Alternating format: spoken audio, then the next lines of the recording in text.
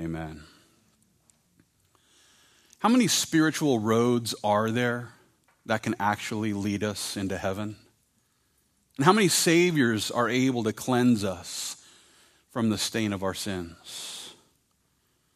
Without debate, these questions will quickly stir up controversy with those who are currently rejecting our Redeemer Jesus. And when it comes to the Christian faith, one of the most controversial dogmas that is sure to ruffle the feathers of those who don't believe in Jesus, well, it's the doctrine that the Apostle Peter presented by the power of the Holy Spirit on the day when he informed the religious leaders of Israel that Jesus is the only Savior. And the reason why is because, according to Peter, there is no other name under heaven given among men by which we must be saved. I'm, of course, referring to the name Jesus.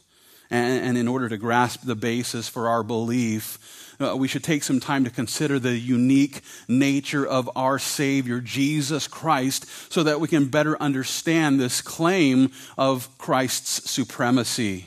Well, here in our text today, we find Paul. He's helping his audience to understand how unique our Savior Jesus actually is.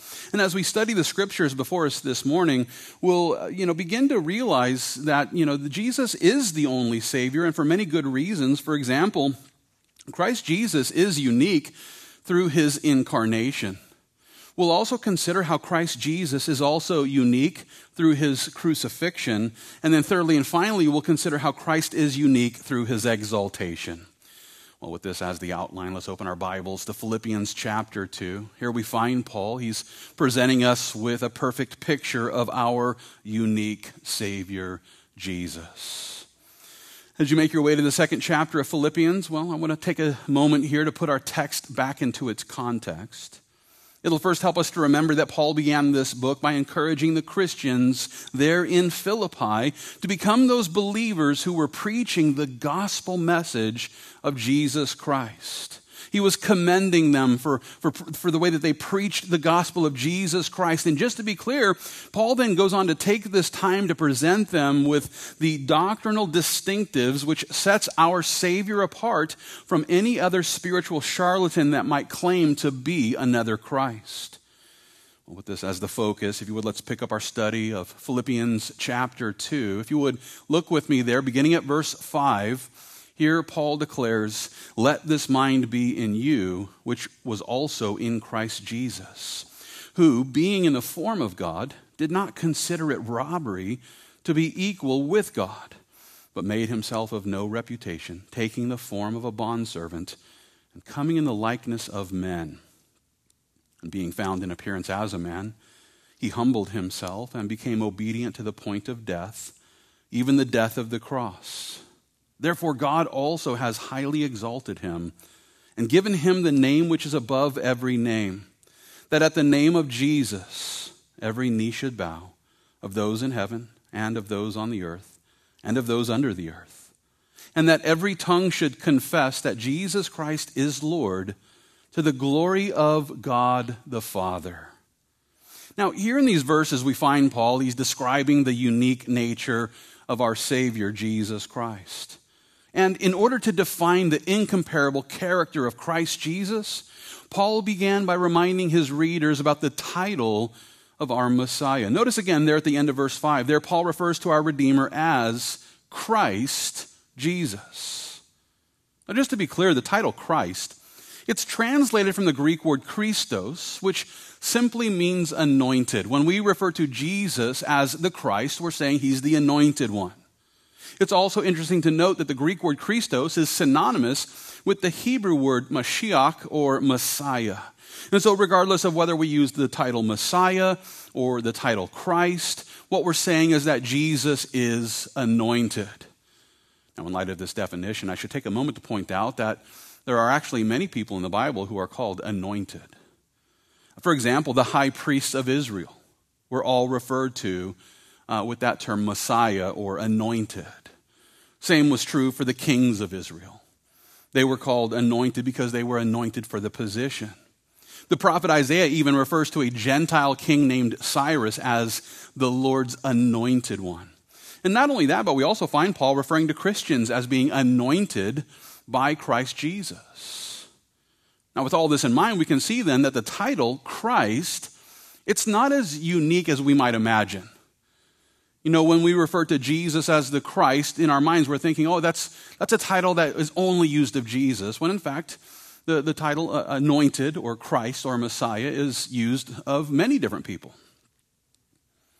At the same time, though, I should also point out that this title is uniquely used of our Savior Jesus Christ. It's commonly used of many, but uniquely used in reference to our Savior. And to prove my point, I want to take a moment to consider the way that the Apostle John describes Jesus as the Christ. And so hold your place here in the book of Philippians, and let's turn in our Bibles to the Gospel of John. I'd like you to turn to John chapter 20.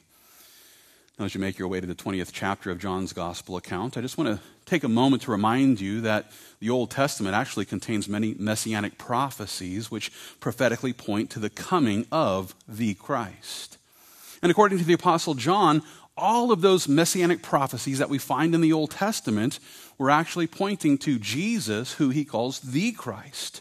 Let's consider how he puts it here in John chapter 20. If you would look with me there at verse 30, there he declares, "Truly Jesus did many other signs in the presence of his disciples, which are not written in this book, but these are written that you may believe that Jesus is," notice, "the Christ, the Son of God, and that believing you may have life in his name."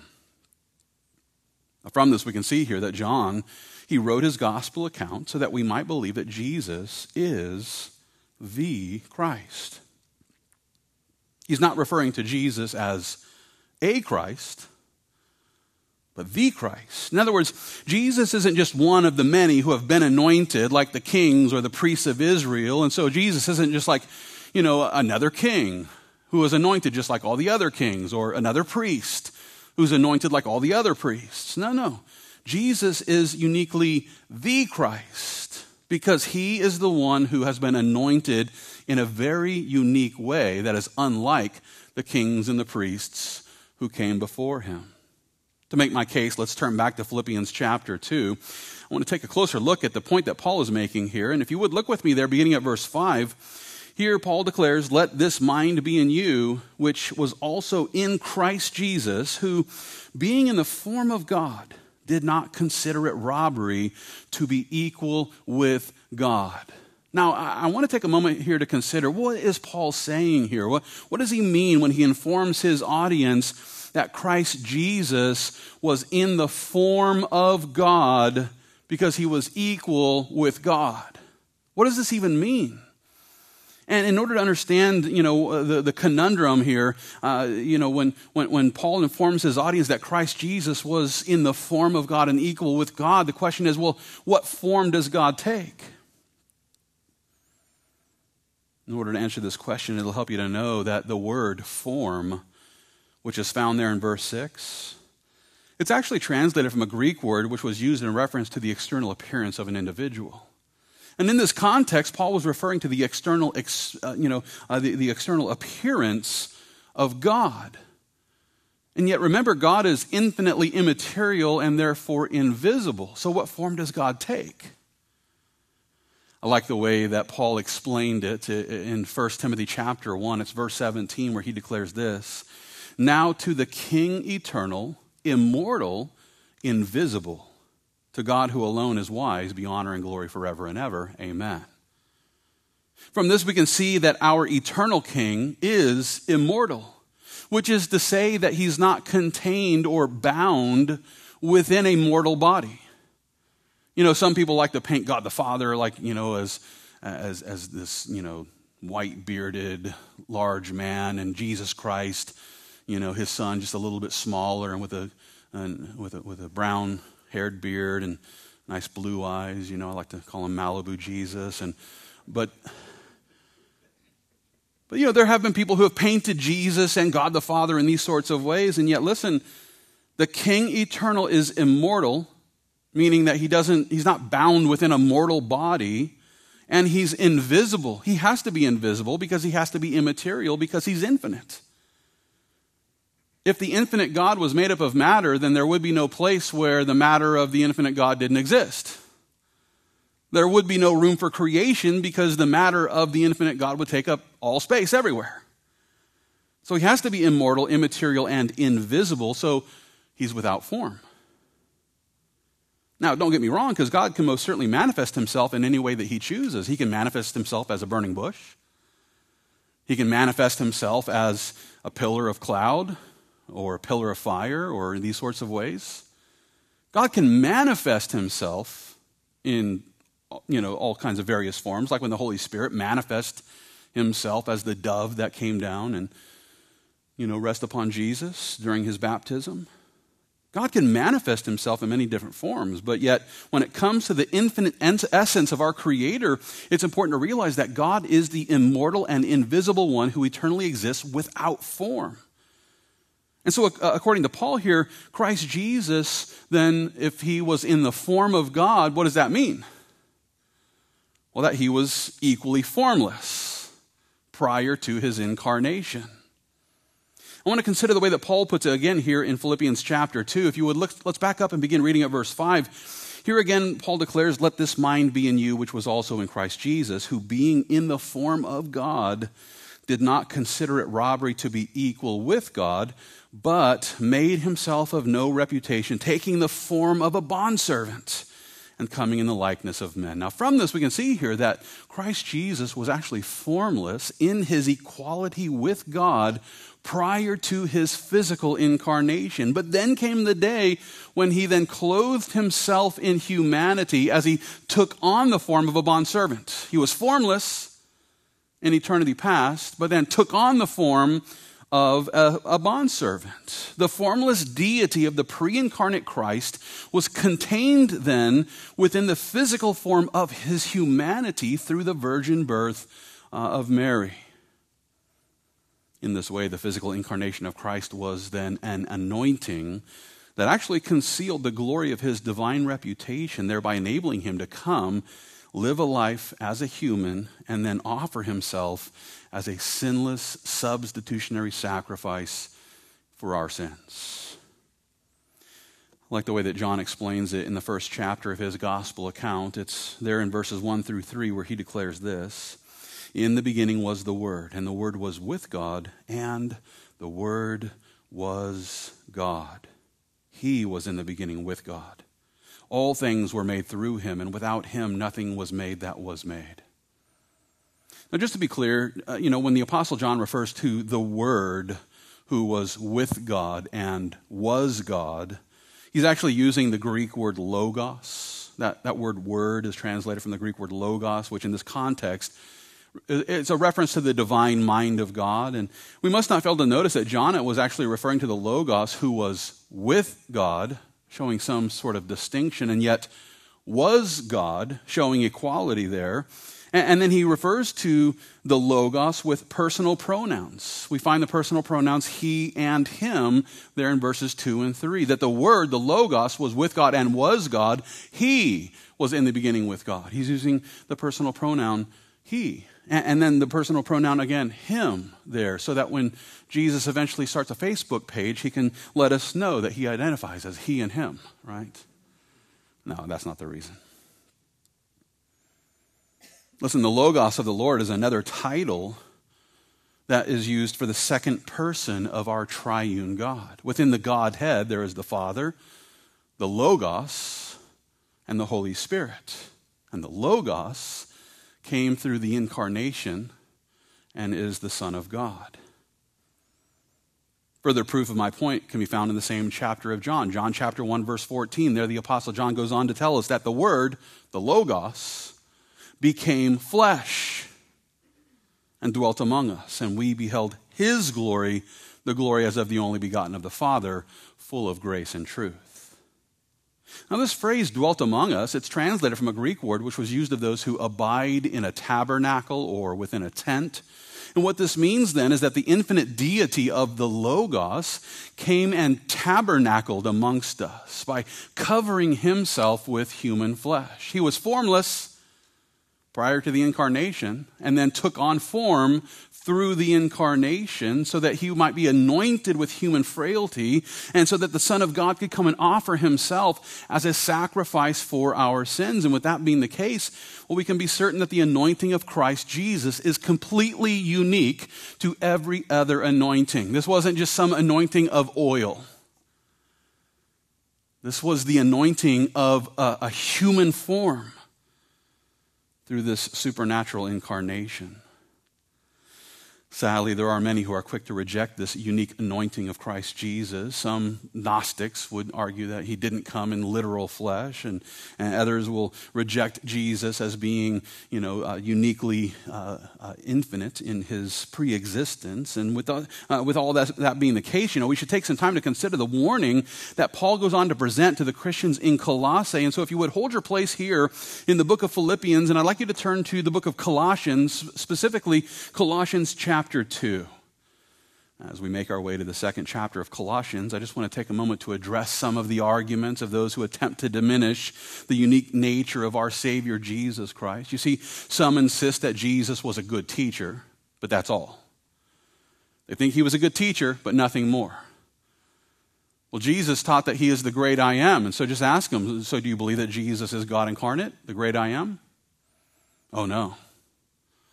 Well, how can he be a good teacher if what he's teaching about himself is wrong? They want him to be a good teacher, but they're not willing to admit that he is God incarnate. Others assure us that, well, he was a good prophet, but not God incarnate. Then there are those who would have us to believe that Jesus is just one of the many ascended masters like Buddha or Krishna. Well, knowing that this would all come down in this way, Paul warned the Christians there in Colossae to make sure that they didn't slip into these heresies. And so if you would, look with me here at Colossians chapter 2.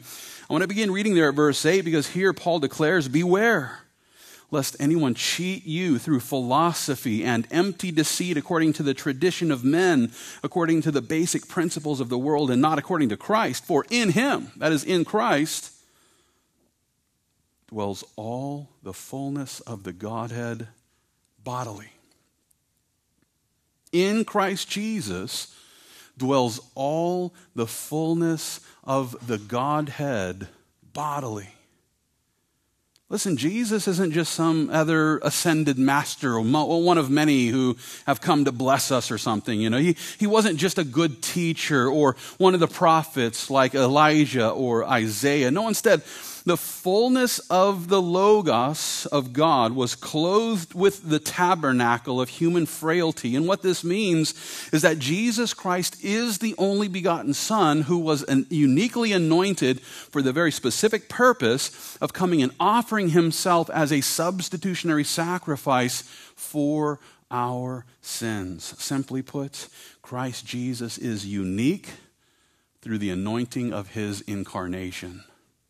Not only that, but Christ Jesus is also unique through his crucifixion. And to explain what I mean by this, let's make our way back to Philippians chapter 2, because here we find Paul, he's reminding his readers about the way in which our incarnate Savior was crucified for our sins. And with that, I want to back up and begin reading once again at verse 5.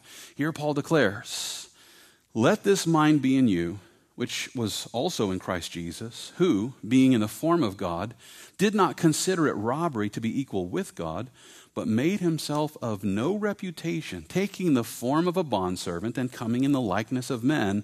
And notice, being found in appearance as a man, he humbled himself and became obedient to the point of death, even the death of the cross.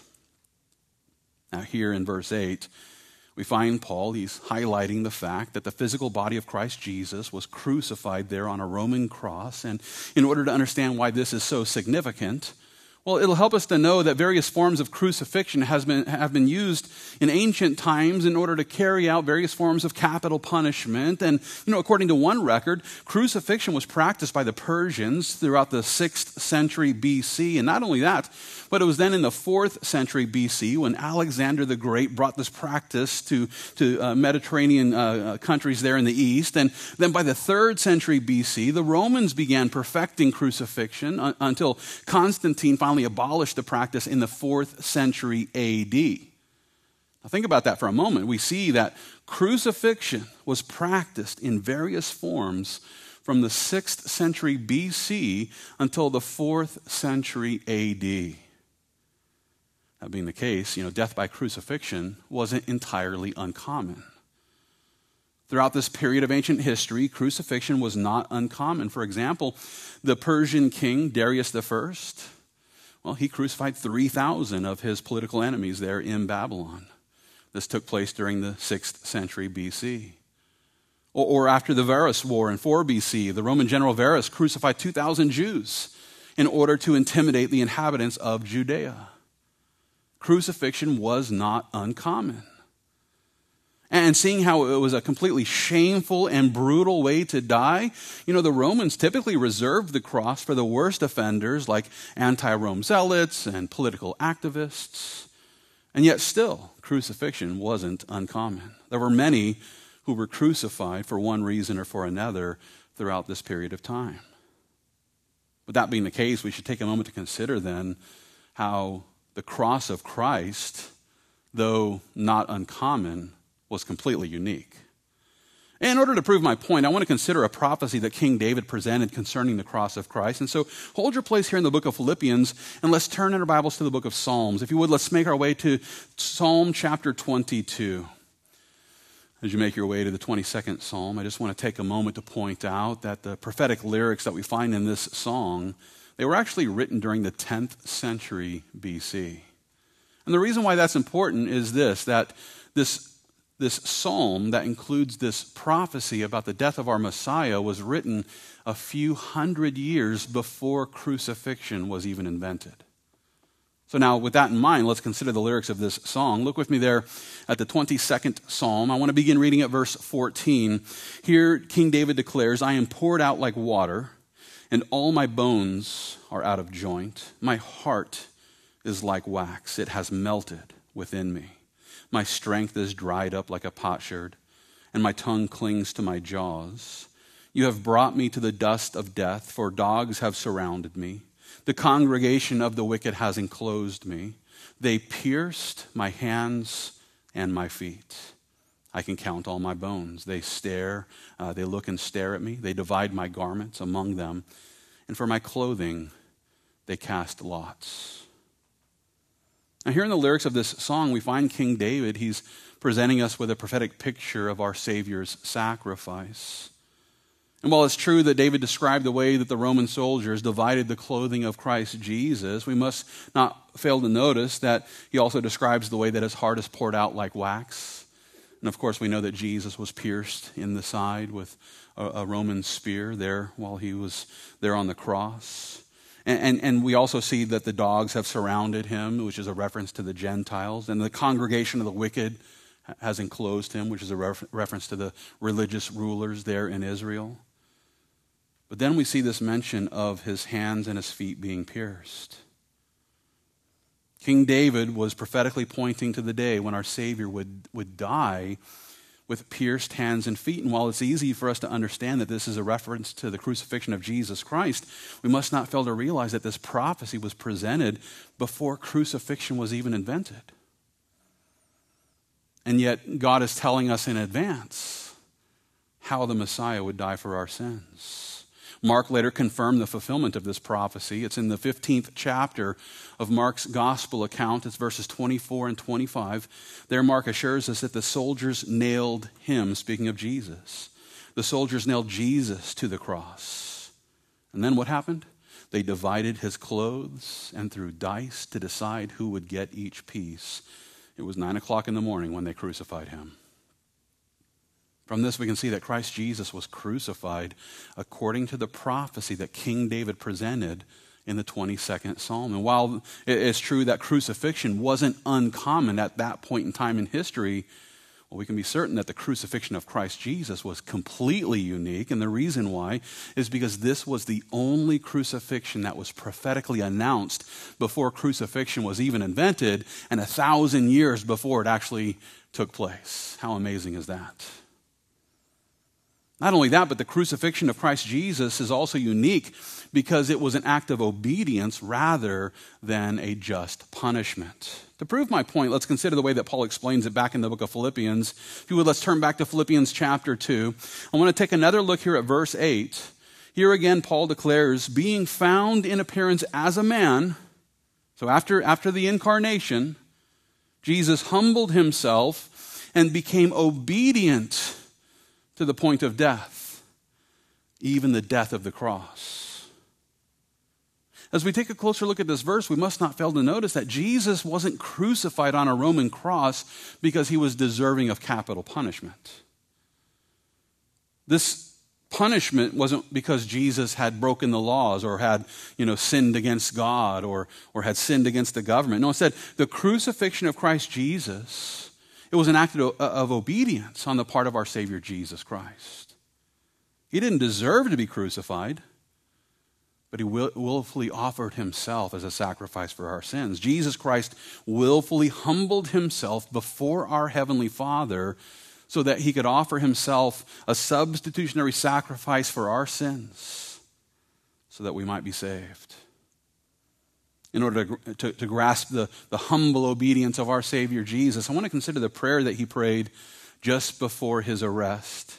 It's in Luke chapter 22, it's verse 42, where Christ Jesus cries out, Father, if it is your will, take this cup away from me. Nevertheless, not my will, but yours be done. This was the night of his arrest, just before his crucifixion, when Christ Jesus recommitted himself to obeying the will of our Heavenly Father. And listen, this was an incredible commitment because the sacrifice of our Savior, it not only included the pain of the cross, which was no doubt excruciating, but it was there on that cross as he was suffering the pain of crucifixion. That's when the Lord Jesus also bore our sins on his body. And he received the punishment that we deserve. He received the punishment that we deserve for all the sins that we've committed. And in this way, God, he was choosing to be just by punishing every sin, while also becoming the justifier of those who will simply trust in the sacrifice of our Savior, Jesus Christ. In order to further grasp my point, let's consider the way that Paul explains this in the letter that he sent to the church in Rome. So hold your place here in the book of Philippians, and let's turn in our Bibles to Romans chapter 8. And as we make our way to the 8th chapter of Romans, I just want to take a moment to present you with an important question, and the question is this. Has anyone else ever offered themselves as an acceptable sacrifice for your sins? Has anyone else ever come along and in a state of sinless perfection offered themselves as a sacrifice to pay the price for your sins? Did Buddha die for our sins? Did he even claim to be the guy that was going to come and die for our sins? Nope. How about Krishna? No. Did Muhammad die for your sins? Did Maitreya, or how about Yogananda or Hilarion, did any of the ascended masters ever claim that they were going to die for your sins, let alone even attempt to? And the answer is no, not a single one of them. Not one of the so-called ascended masters ever offered themselves as a sacrifice for our sins. Thankfully for us, there is one who did. God the Father sent his only begotten Son to receive the punishment that we deserve so that he can remain just and yet become the justifier of those who trust in Jesus Christ. And I want to consider how Paul explains this here in Romans chapter 8. So if you would look with me there beginning at verse 1, here Paul declares, "There is therefore now no condemnation to those who are in Christ Jesus, who do not walk according to the flesh, but according to the Spirit. For the law of the Spirit of life in Christ Jesus has made me free from the law of sin and death. For what the law could not do, in that it was weak through the flesh, God did by sending his own Son. In the likeness of sinful flesh, on account of sin, he condemned sin in the flesh, that the righteous requirement of the law might be fulfilled in us who do not walk according to the flesh, but according to the Spirit." Now, here in these verses, we find Paul, he's helping the Christians in Rome to understand that those who trust in Christ Jesus have been set free from the condemnation of the law. And the reason why is because the only begotten Son of God has fulfilled the righteous requirement of the law on our behalf. He came and fulfilled the righteous requirements of the law so that he could then impute his righteousness to those who trust in him. And it was there on the cross where Christ Jesus was crucified. It's there where he condemned sin in the flesh so that those who trust in him can escape the condemnation of the law. And in this way, the crucifixion of Christ Jesus has enabled him to become the one and the only Savior of sinners like us. From this, we see then that Christ Jesus is unique through his physical incarnation, and at the same time, Christ Jesus is also unique through his crucifixion, because through his crucifixion, sinners can now be saved. Thirdly and finally, we can see that Christ Jesus is unique through his exaltation. And with this as the focus, let's make our way back to Philippians chapter 2. Here in Philippians 2, we find Paul. He's reminding his readers about the exaltation of our Savior Jesus. And I want to pick up our study beginning at verse 9. There Paul declares, "Therefore, God also has highly exalted him and given him the name which is above every name, that at the name of Jesus every knee should bow, of those in heaven and of those on earth and of those under the earth, and that every tongue should confess that Jesus Christ is Lord, to the glory of God the Father." Now, as we take a closer look here at these verses, I want to first focus our attention on the phrase highly exalted, which is found there in verse 9. The original Greek word is used in reference to those who are raised to a level of supreme majesty. The same word was also used of those who are elevated to the highest rank and the highest power. And as we consider the meaning of this word in light of its context, well, there should be no doubt that God the Father elevated Jesus Christ to the highest rank and power over the entirety of the creation. And I like the way that Paul explains this in Colossians chapter 1. It's here where he describes Jesus by declaring this. He says, "He is the image of the invisible God, the firstborn over all creation, for by him all things were created that are in heaven and that are on earth, visible and invisible, whether thrones or dominions or principalities or powers. All things were created through him and for him, and he is before all things, and in him all things consist. And he is the head of the body, the church, who is the beginning, the firstborn from the dead, that in all things he may have the preeminence." More simply put, the Logos of the Lord Jesus is the creator of every created thing. The Logos of the Lord Jesus is the creator of every created thing. Therefore, he is also the supreme Savior who is superior over the entirety of his creation. And while it's true that he humbled himself by allowing his creation to crucify him, it's also true that the humanity of Christ Jesus has now been exalted through the physical resurrection. And in this way, God the Father has revealed the preeminence of Jesus over all creation. To further explain my point, let's consider the way that Paul explains this here in our text today. So look with me again here at Philippians chapter 2. I want to draw your attention back to verse 9. Here again, Paul declares, "Therefore, God also has highly exalted him and given him the name which is above every name, that at the name of Jesus every knee should bow, of those in heaven and of those on the earth and of those under the earth." Now, here in these verses we find Paul. He's describing the way that the exaltation of Christ Jesus includes the elevation that has resulted in the superiority and even the supremacy of our Savior's name. Now, just to be clear, this is not to suggest that Jesus' name is more important than the name of God, which is Yahweh or Yod-Heh-Vav-Heh. This is not to say that the name Jesus is superior to Yahweh. No, instead, the name of Jesus has been exalted over every name of those who have been created. So in the context here, we're talking about everything on the earth, everything under the earth, everything in heaven. Within all of creation, the most important name is Jesus Christ for the glory of God the Father. And since Yahweh is our uncreated creator, well, then it only stands to reason that Paul is not including the name Yahweh. In order to further explain my point here, it's crucial for us to remember that the name Jesus literally means Yahweh is salvation.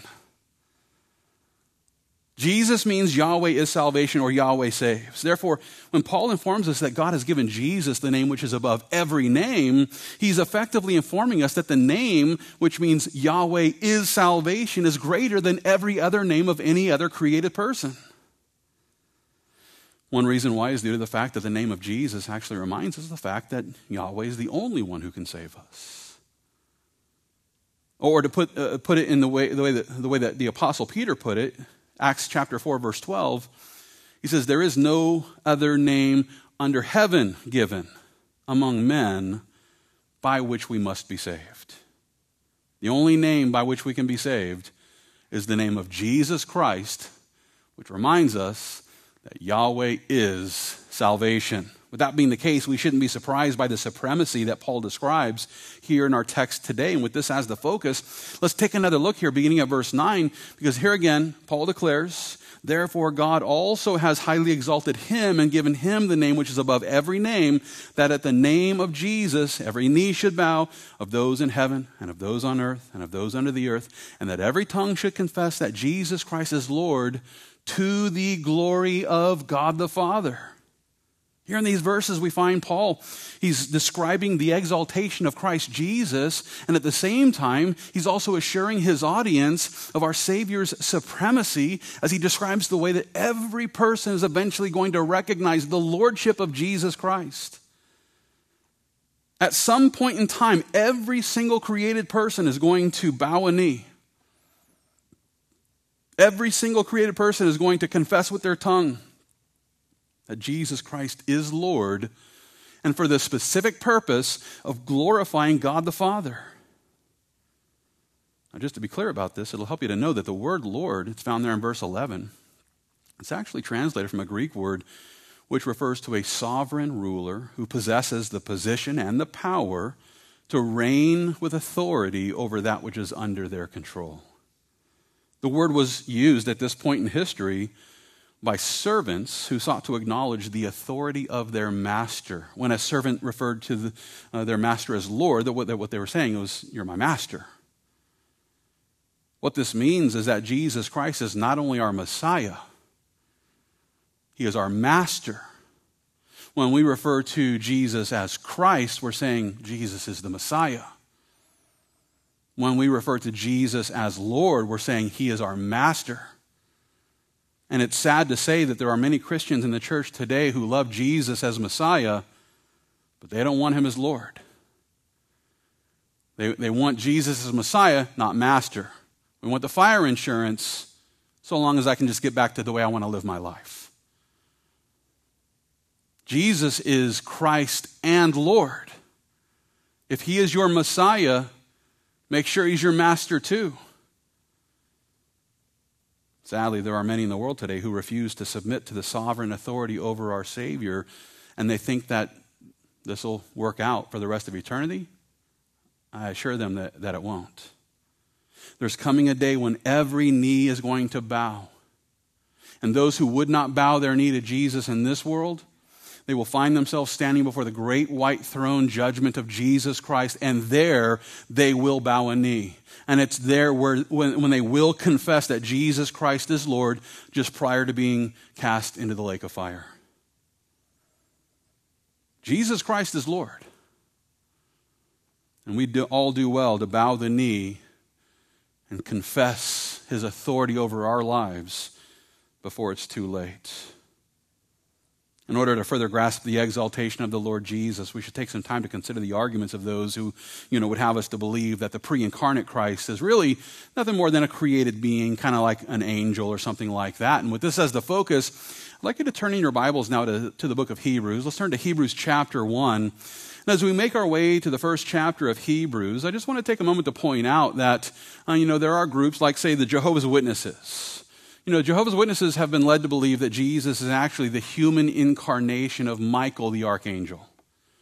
When the J-Dubs come knocking on your door, and they start talking about Jesus Christ, what they're really talking about is Michael the archangel coming in the likeness of men.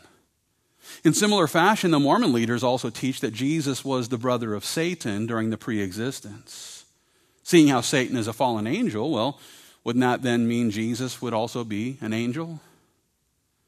Sadly, there are many, in all kinds of different religious systems that believe that Jesus, while not just being human, isn't quite yet God either. And so they try to make him in the pre-existence as some sort of spirit or angelic being and that sort of thing. And what these people fail to realize is that God actually refers to the Son as God. God the Father actually refers to God the Son as God.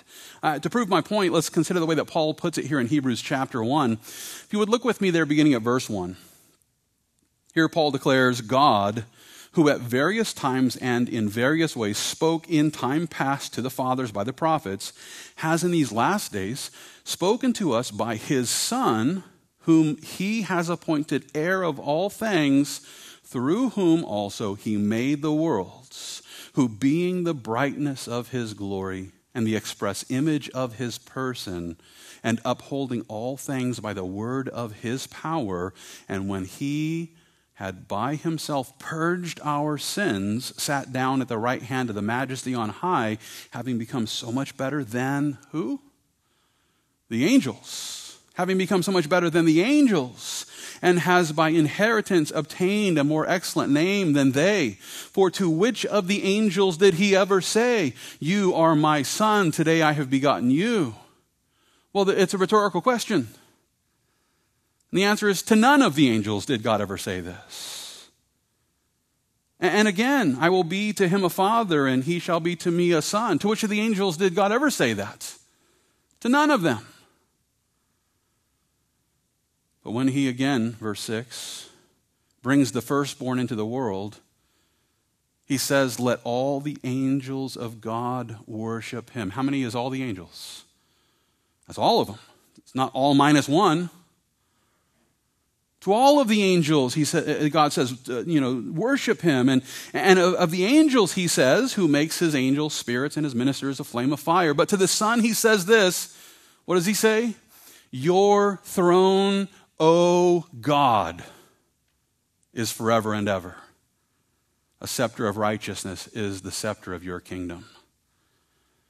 Paul here is presenting us with a clear contrast between the angels, who are created beings, and the incarnate Son, who is preeminent over all creation. While it's true that the humanity of Jesus is the Son of God through the incarnation that took place there in the womb of the Virgin Mary, it's also true that the deity of Jesus Christ is the everlasting Logos of God, and therefore God forever and ever.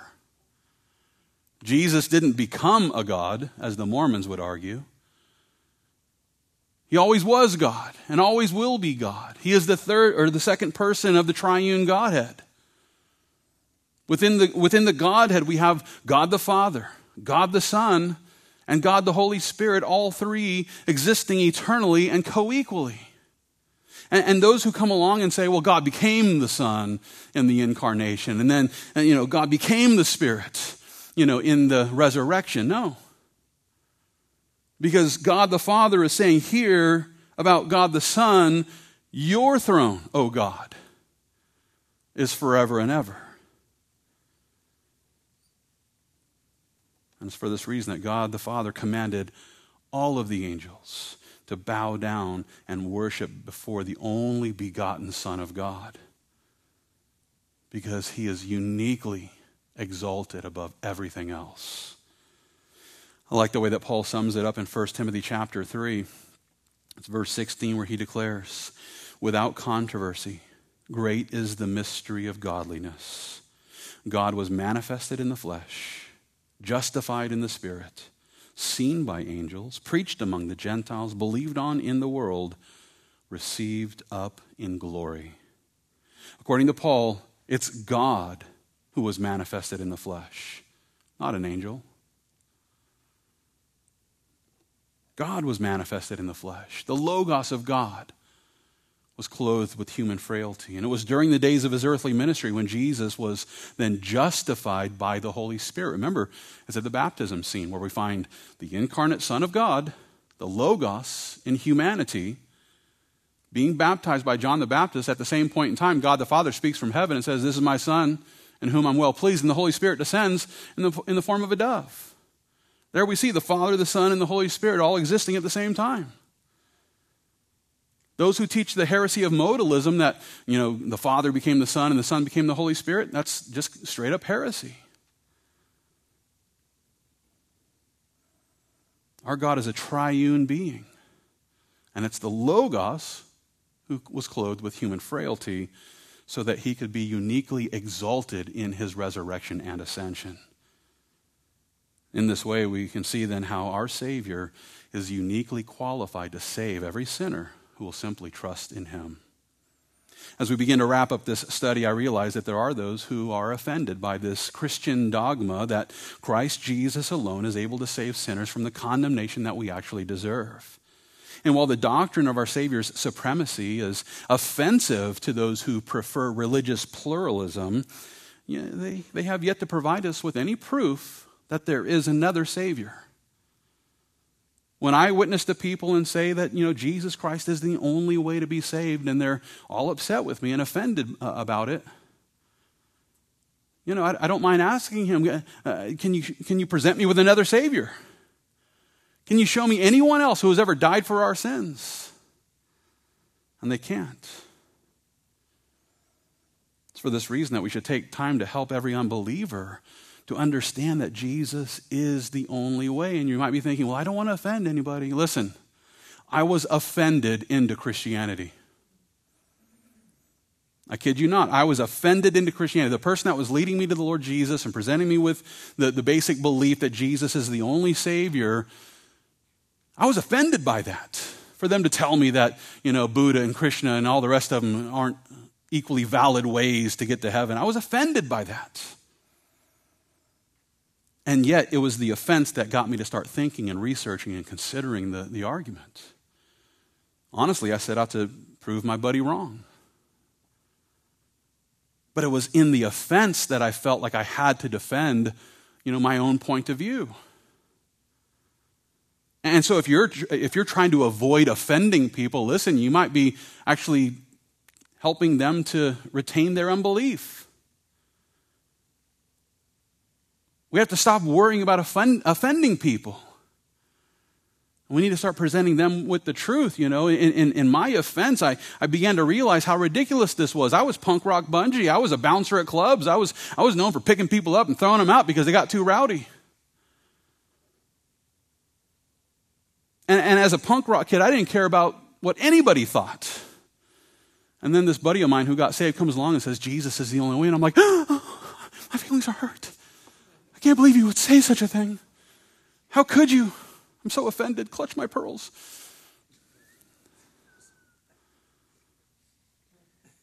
What happened to punk rock bungee? All of a sudden, I'm all hurt feelings because somebody said Jesus is the only way and that he loves me and he wants to save me. And it was in the offense that my gears started turning, and I had to start realizing that there is an afterlife and there's only one Savior. Quit worrying about offending people and start preaching the good news that there is a Savior. Those who prefer pluralism and the idea that there are many ways to heaven, I would just argue, I'm surprised that there is a way. They want multiple ways, and I'm thinking, God didn't need to provide us with one way, and yet he did. And now you're going to sniff at that and treat it like it's not good enough for you? I thank God there is a way to be saved. And so we should encourage people to choose that one way, that one Savior who can actually save us. And with this as the goal, I encourage you to remember that Christ Jesus is unique because he alone is the incarnation of the infinite Logos. Christ Jesus is also unique through the crucifixion by which he paid the price for our redemption so that we could be saved by faith in him. And finally, Christ Jesus is unique through his exaltation because he is the one who is the Lord over all of creation.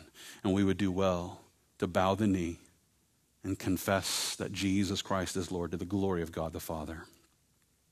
And knowing that every knee will eventually bow and every tongue will eventually confess that Jesus Christ is Lord, we ought to risk the offense by encouraging every unbeliever to embrace the grace of the only begotten Son of God so that they too might enjoy all of the salvific benefits that belong to those who trust in our unique Christ. Let's pray.